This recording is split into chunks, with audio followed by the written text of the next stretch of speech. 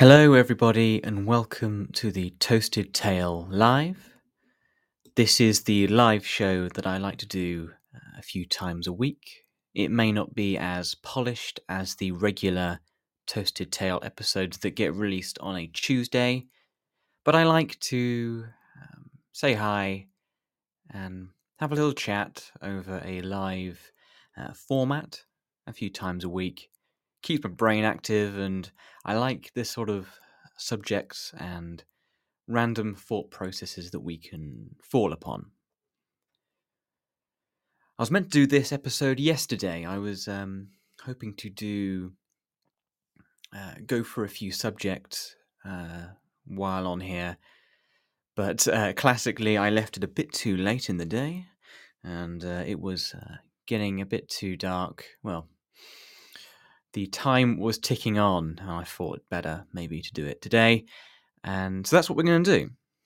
So when I was out walking yesterday, I thought of an idea of how to something we could do well on a live Toasted Tale, and I realised that I love a good quote.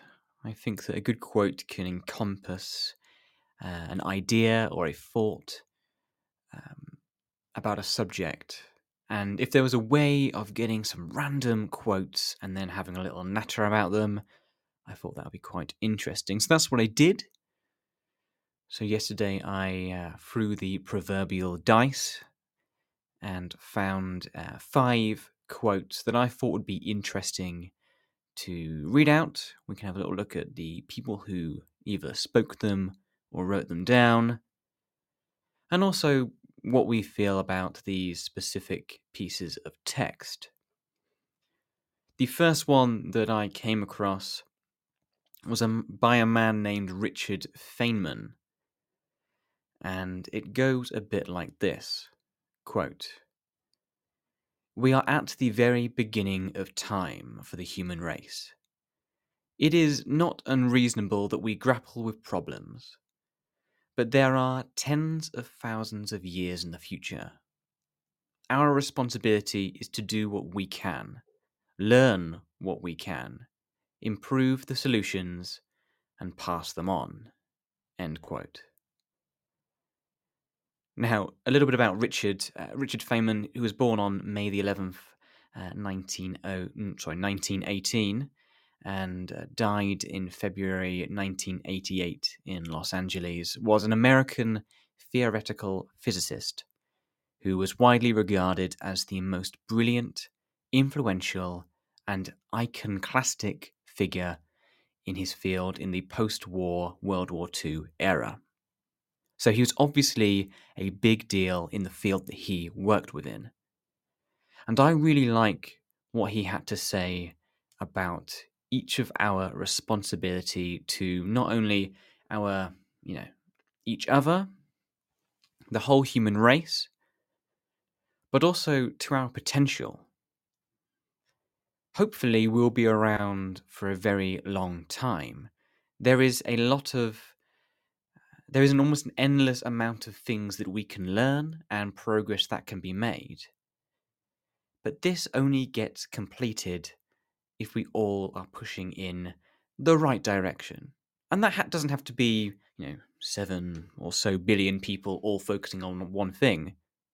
But I like the idea of a general feeling, a general idea that we're all going in the right direction, all pushing forward in progress.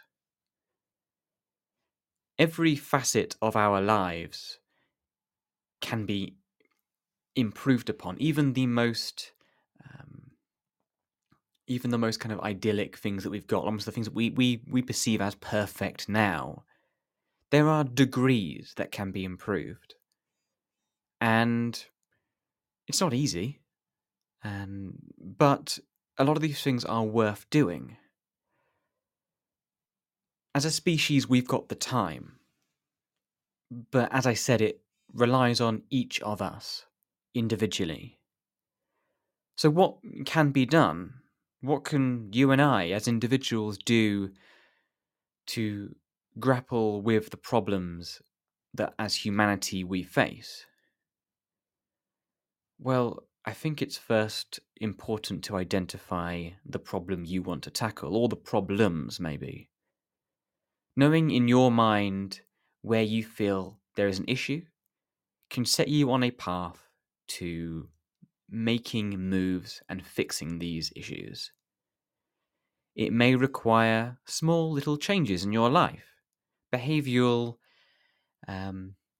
adjustments, perhaps.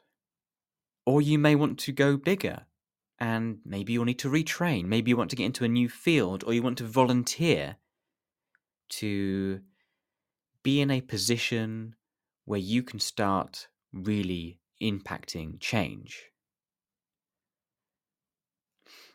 I may have talked about this in previous podcasts, but I believe there is a grand barometer.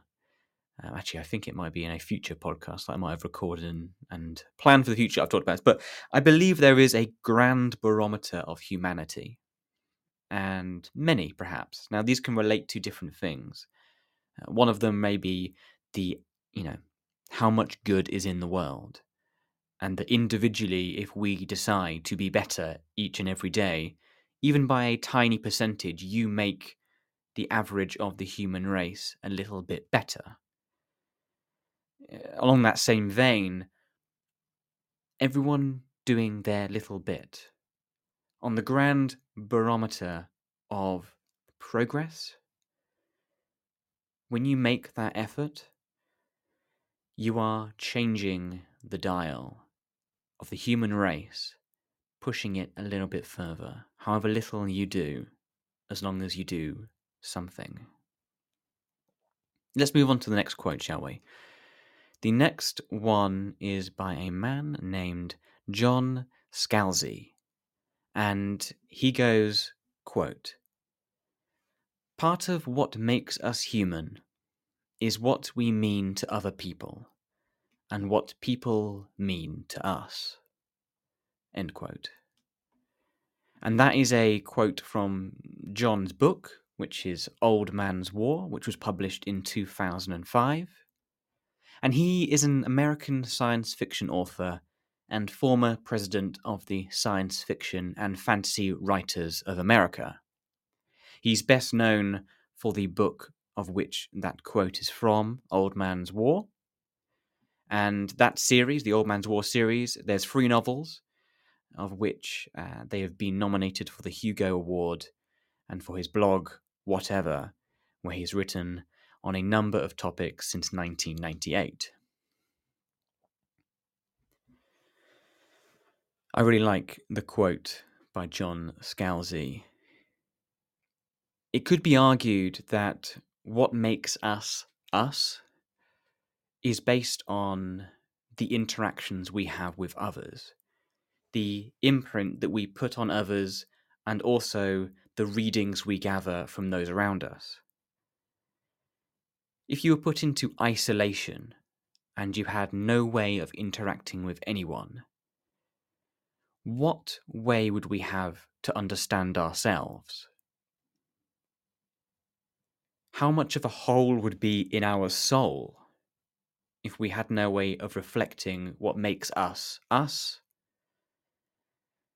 And how much more empty would we be if we would have no ability to help those around us? I really think that we would almost become less human without those around us. Surely we're less happy, even those who are introverted or are on that scale need some kind of connection, some kind of it's an assertion that we are alive and that we matter. Even if you only have a few close friends, or on the other side of the scale, you have hundreds of friends, then you need that reflection. You need to feel the consequences of your good and bad actions. You need to know where change needs to be completed within ourselves, and also what within ourselves works for others. If you were to take away our ability to know what we mean to others and what others mean to us, I wonder what percentage of the humanity we hold gets lost. I'll leave that one with you, maybe. Let's move on to the next quote. This is by a man named Stephen Jay Gould, and it goes, quote, "In science, fact can only mean confirmed to such a degree that it would be perverse to withhold provisional assent. I suppose that apples might start to rise tomorrow, but the possibility does not merit equal time in physics classrooms." Now, a little bit about Stephen. He was around between the years 1941 and 2002. He was an American paleontologist, evolutionary biologist, and historian of science. He was one of the most influential and widely read authors of popular science in his generation. Gould spent most of his time and his career teaching at Harvard University and working at the American Museum of Natural History in New York. I really like the quote that he wrote about because it talks a lot about something that I believe has been quite a hot button topic in society recently and for a while. It's the old favourite fake news. It's the opinions being given over as fact. The idea of facts has almost been diluted recently. There are less. Well, I like to believe there would used to be a golden standard to where we get our information from and how we allow people to influence us. And I think to say that certain, in quotation marks, opinions of others shouldn't be given as much weight as perhaps professionals who have been studying a subject for a long time. To me, that makes a lot of sense. But I do find it interesting that there are large numbers of people nowadays who are deciding to have another, choose a different path. They are doing their own research and finding those who present as facts those bits of information and knowledge which back up their own ideas about the world. And these may come from various sources. It may originate from their own fears, their own inherent beliefs about the world and those around them. But it helps, as Stephen Gould would say, to assert that apples may start to rise tomorrow if they want that to be the case. There was a great thing that I heard recently where it was, someone can say an untruth and that untruth can get halfway around the world before the actual truth pulls up its trousers and gets ready to go. I don't quite know how fake news and untruths are going to be combated in society and life. I don't know if it can. It's one of those dichotomies that you have with a free society. If you allow, which obviously I think you should, people to be able to have an opinion and voice that opinion, like I am now, like I'm talking to you now, then you're going to have those who give differing opinions, and you are going to have those who are going to find their tribe and find those who back up their own opinion. It also isn't probably helped by the idea nowadays that if you can shout loud enough and if you can gather enough people to your cause, then you can get real popular and you can probably make money off it and you can get some societal cred for it. And so there is a inbuilt advantage to speaking loudly, sounding really confident and credible, and using that to gather people to your cause. Regardless of whether you agree with it to begin with, as long as the followers that you can gather agree, suddenly you're a leader of some kind. I think it's a dynamic we're going to be facing for a long time to come. But I'm sure we will be understanding this for a long time further, and I wish us all the best of luck in dealing with these ideas. Let's move on to perhaps the fourth quote that we have here, and this is by Ambrose Bierce, and it goes like this, quote, "The gambling known as business looks with austere disfavour upon the business known as gambling," end quote. Now, a bit about Ambrose I think we should look into. He was alive from 1842 to 1914, and that quote per se was from The Devil's Dictionary, a book he wrote.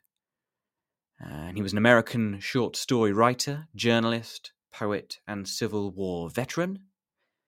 And his book, The Devil's Dictionary, was named one of the 100 greatest masterpieces of American literature by the American Revolution Bicentennial Administration. His story, An Occurrence at Owl Creek Bridge, has been described as, quote, one of the most famous and frequently anthologized stories in American literature, end quote. And his book Tales of Soldiers and Civilians, was named by the Grolier Club as one of the 100 most influential American books printed before 1900. And I'm pretty sure when I was doing this research that Ambrose fought in the Civil War, I believe. But he was a very interesting guy and wrote some very interesting pieces of work. And I do like what he had to say on business and gambling. All businesses, in a sense, are gambling. You are taking your skills, a product, the people around you who are going to go with you on this path, and you're going to try and make some money. You're going to try and put some money in and take more out of it. And the best way, a reason you can call someone a business is because you're providing a service as well. You're being paid to add value to those around you. And that is great in a capitalistic society. In a society in general, adding value to those around you, your community, your country, the people you care about, is a really honourable thing. You are inherently helping those around you in some way. I can look back at all the jobs that I've had, and even if they've been a bit obscure, there has been value that you're providing to the society, and I think most people can say the same. I understand why businesses would look down on gambling, because the difference, I believe, is, I'm sure casinos and gambling establishments would say, hey, we provide a service, for sure.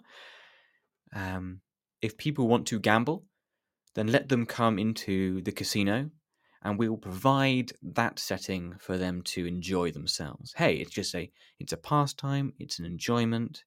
They get that thrill. Oh yeah. They get to kind of like throw the dice and see what happens. They may come away a lot more wealthy than they left. I think the issue comes when I think there isn't an issue until you take in human psychology and you appreciate that humans Oh my goodness, we're simple creatures in a way, and we can get addicted and we can become very vulnerable to certain stimuli. And I know there'll be a lot of people who will, toot the horn of personal responsibility, and I absolutely agree. We all need to take responsibility for ourselves and look out for one another. And in a perfect world, you could go, hey, something like gambling, of course, should be allowed, and even unrestricted gambling, because there's a lot of gambling that is allowed out there, and I know people who enjoy it. In a perfect world, no one becomes a problem gambler. No one allows gambling to take over their life and give over the deed to their home or makes them go into debt. In a perfect world, everyone knows their limit. They're going, well, I'm going to spend £100 at the races today, and that's all. I'll put in little bets. I'll have a great time. 10 out of 10. Love it. Hit that £100. We're out of here. Even better, if I win some money, I'm gonna bank it straight away. Great. Made some money. Love it. I mean, cool. But we don't live in that perfect world, do we? If I go into a shop and I purchase something, if I purchase a sandwich, then I'm getting that value straight back. I've exchanged some money, I get the value straight back. I'm not going to become addicted to eating sandwiches because, well, some sandwiches are really nice, but there's not going to be the same draw. If I start going to a casino, start seeing my brain starts making connection between putting down that money, potentially getting that dopamine hit of winning, then we've got problems. I don't like gambling establishments taking advantage of vulnerable people. Regardless of gamblers need to take responsibility for themselves, there should be some responsibility on the establishments for making it so easy. And so I do appreciate why a business adding value looks down on a business taking value out of society. Right. Let's move on to the next one. So this is number 5. Number 5 out of 5. And this is a quote by Julie Ross and Judy Corcoran. That's the one. God, I almost got that one. Weird. Right, so this goes, quote, ruminating about the past is like trying to drive backwards to undo a car accident, end quote. Oh my goodness. I love that. A little bit about these two ladies. This was from a book called Joint Custody with a Jerk, Raising a Child with an Uncooperative Ex. So that might give you an idea of where this quote was directed to. Julie Ross is an executive director of Parenting Horizons, an organization devoted to enriching children's lives through parent and teacher education. And Judy Corcoran, I don't know why I'm having so much difficulty with that name. I'm so sorry, Judy, if you ever listen to this. She is a writer, editor, designer, proofreader, project manager, webmaster, and book publisher, working with everyone from major media companies and non-profits to individual clients and pets. And as you saw, as I said with the quote, this was regarding a book about raising a child with an uncooperative partner. And there's many ways I can kind of look into this quote. I mean, initially, if you could just take the words as it is, about looking back on your past and seeing issues. I mean, we can all look back and have that, oh my goodness moment. What was I thinking? And ruminate, like the quote says, on things that have gone wrong and beat ourselves up about those decisions we might have made. And sure, maybe we should look back on things that have gone wrong, but don't, bury yourself in the ground over them. Find the lessons that can be learned. Say you're sorry to those that need to be apologized to, properly. Don't kind of say, "Oh, I'm sorry if I offended you." If you did something wrong to someone, then apologize that you were in the wrong. Make the changes to your behavior so that issues that happened in the past have a lesser chance of happening again.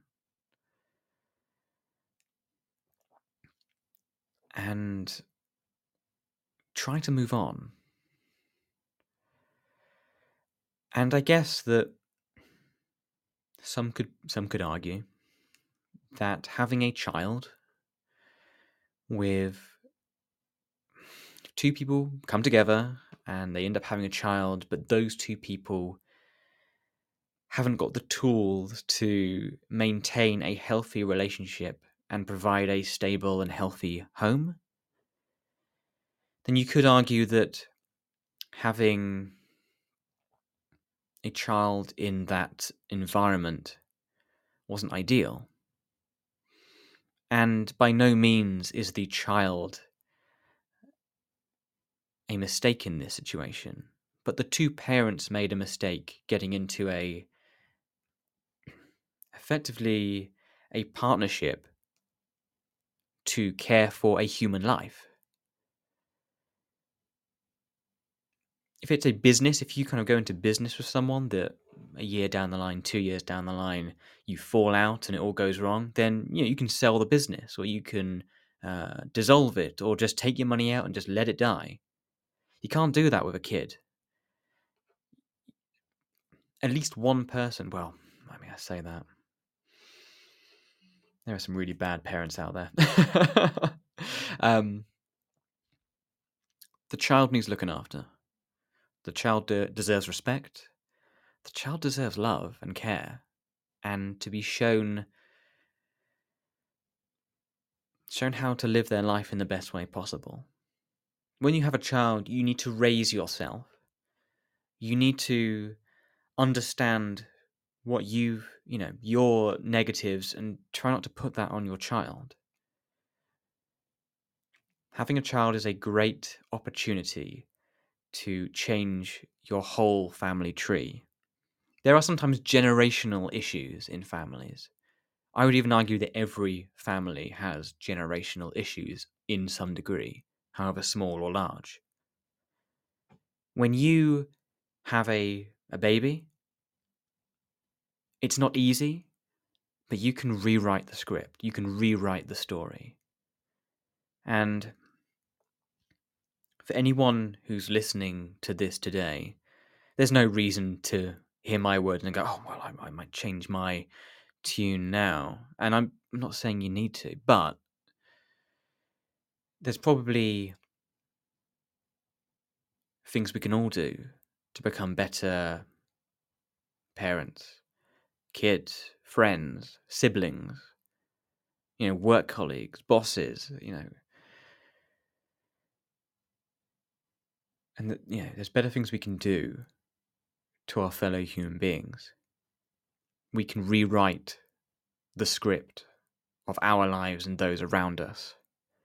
And so maybe give it a go. Depending on where you are listening to this, it may be the morning, maybe the afternoon. Maybe try and do something good. You may be the most perfect person ever, but just try to do something else. I don't know.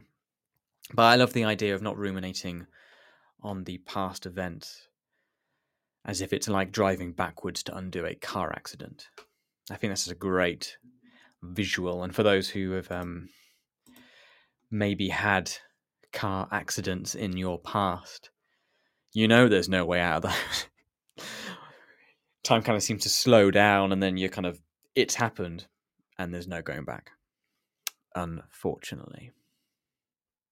Hey, those are the five quotes we found today. And I really liked all five, and I'll probably do a segment like this again soon, because It allows us to have a really interesting conversation. Something that I know I will be pestered by if I don't do. I think it's really important to appreciate the good things in your life every day. And so, as a last thing today, 5 things that I am grateful for on the fly. And these will probably sound really, really stupid, really small.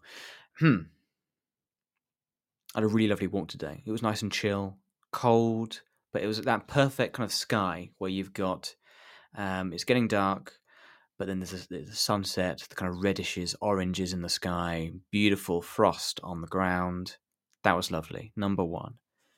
Number 2, everyone around me is healthy, which I really like, or their health is stable at the moment.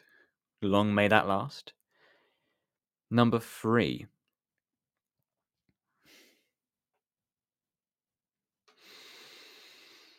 I had a really good lunch today. It's really stupid. I had a really good lunch today. And it's literally as simple as that. Was really hungry before, hadn't eaten this morning. 12 o'clock, really great lunch. Enjoyed that. Number 4, I've got a plan for tomorrow. I kind of know what I'm going to be doing tomorrow. I've got a few things on a to-do list. I'm going to check those off, and it's going to be great. And number 5,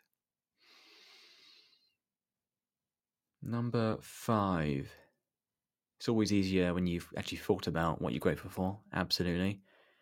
I'm really thankful for all the people who've tuned in live to this podcast. There's been a few of you, and I really appreciate you dropping in for however long you're in. And also to anyone else, when I publish this later, I hope you enjoyed it, and I'm also grateful for you listening as well. And yeah, there we go. 5 things that I'm grateful for. Here's my challenge to you. If you've got a bit of time, maybe think about 5 things that you are grateful for. And I'd love to hear about them. So maybe drop a comment under this episode or to the channel, just saying the 5 things that you're grateful for. That'd be great. Thank you. I really appreciate you listening to today's episode of the Toasted Tale podcast. If you liked kind of the vibe of this, then I release episodes on a regular basis every Tuesday, and also live episodes. I'm trying to do it a few more times a week. So the dream is every evening, but we're kind of working on it. You can follow me on Twitter and Facebook at Podcast Tale. It's there where I release new episodes and also post about things that interest me. That's at Podcast Tale for more. Also on Podbean, you can subscribe to this podcast, which then gives you loads of updates when, not loads of updates, no one wants that, but it lets you know when a live podcast show is going up and also when a new episode gone up as well. So there we go. I really look forward to speaking to you all again soon, and I really hope that everything you attempt goes better than you expected. I will speak to you all again soon for another Toasted Tale by the Fireside.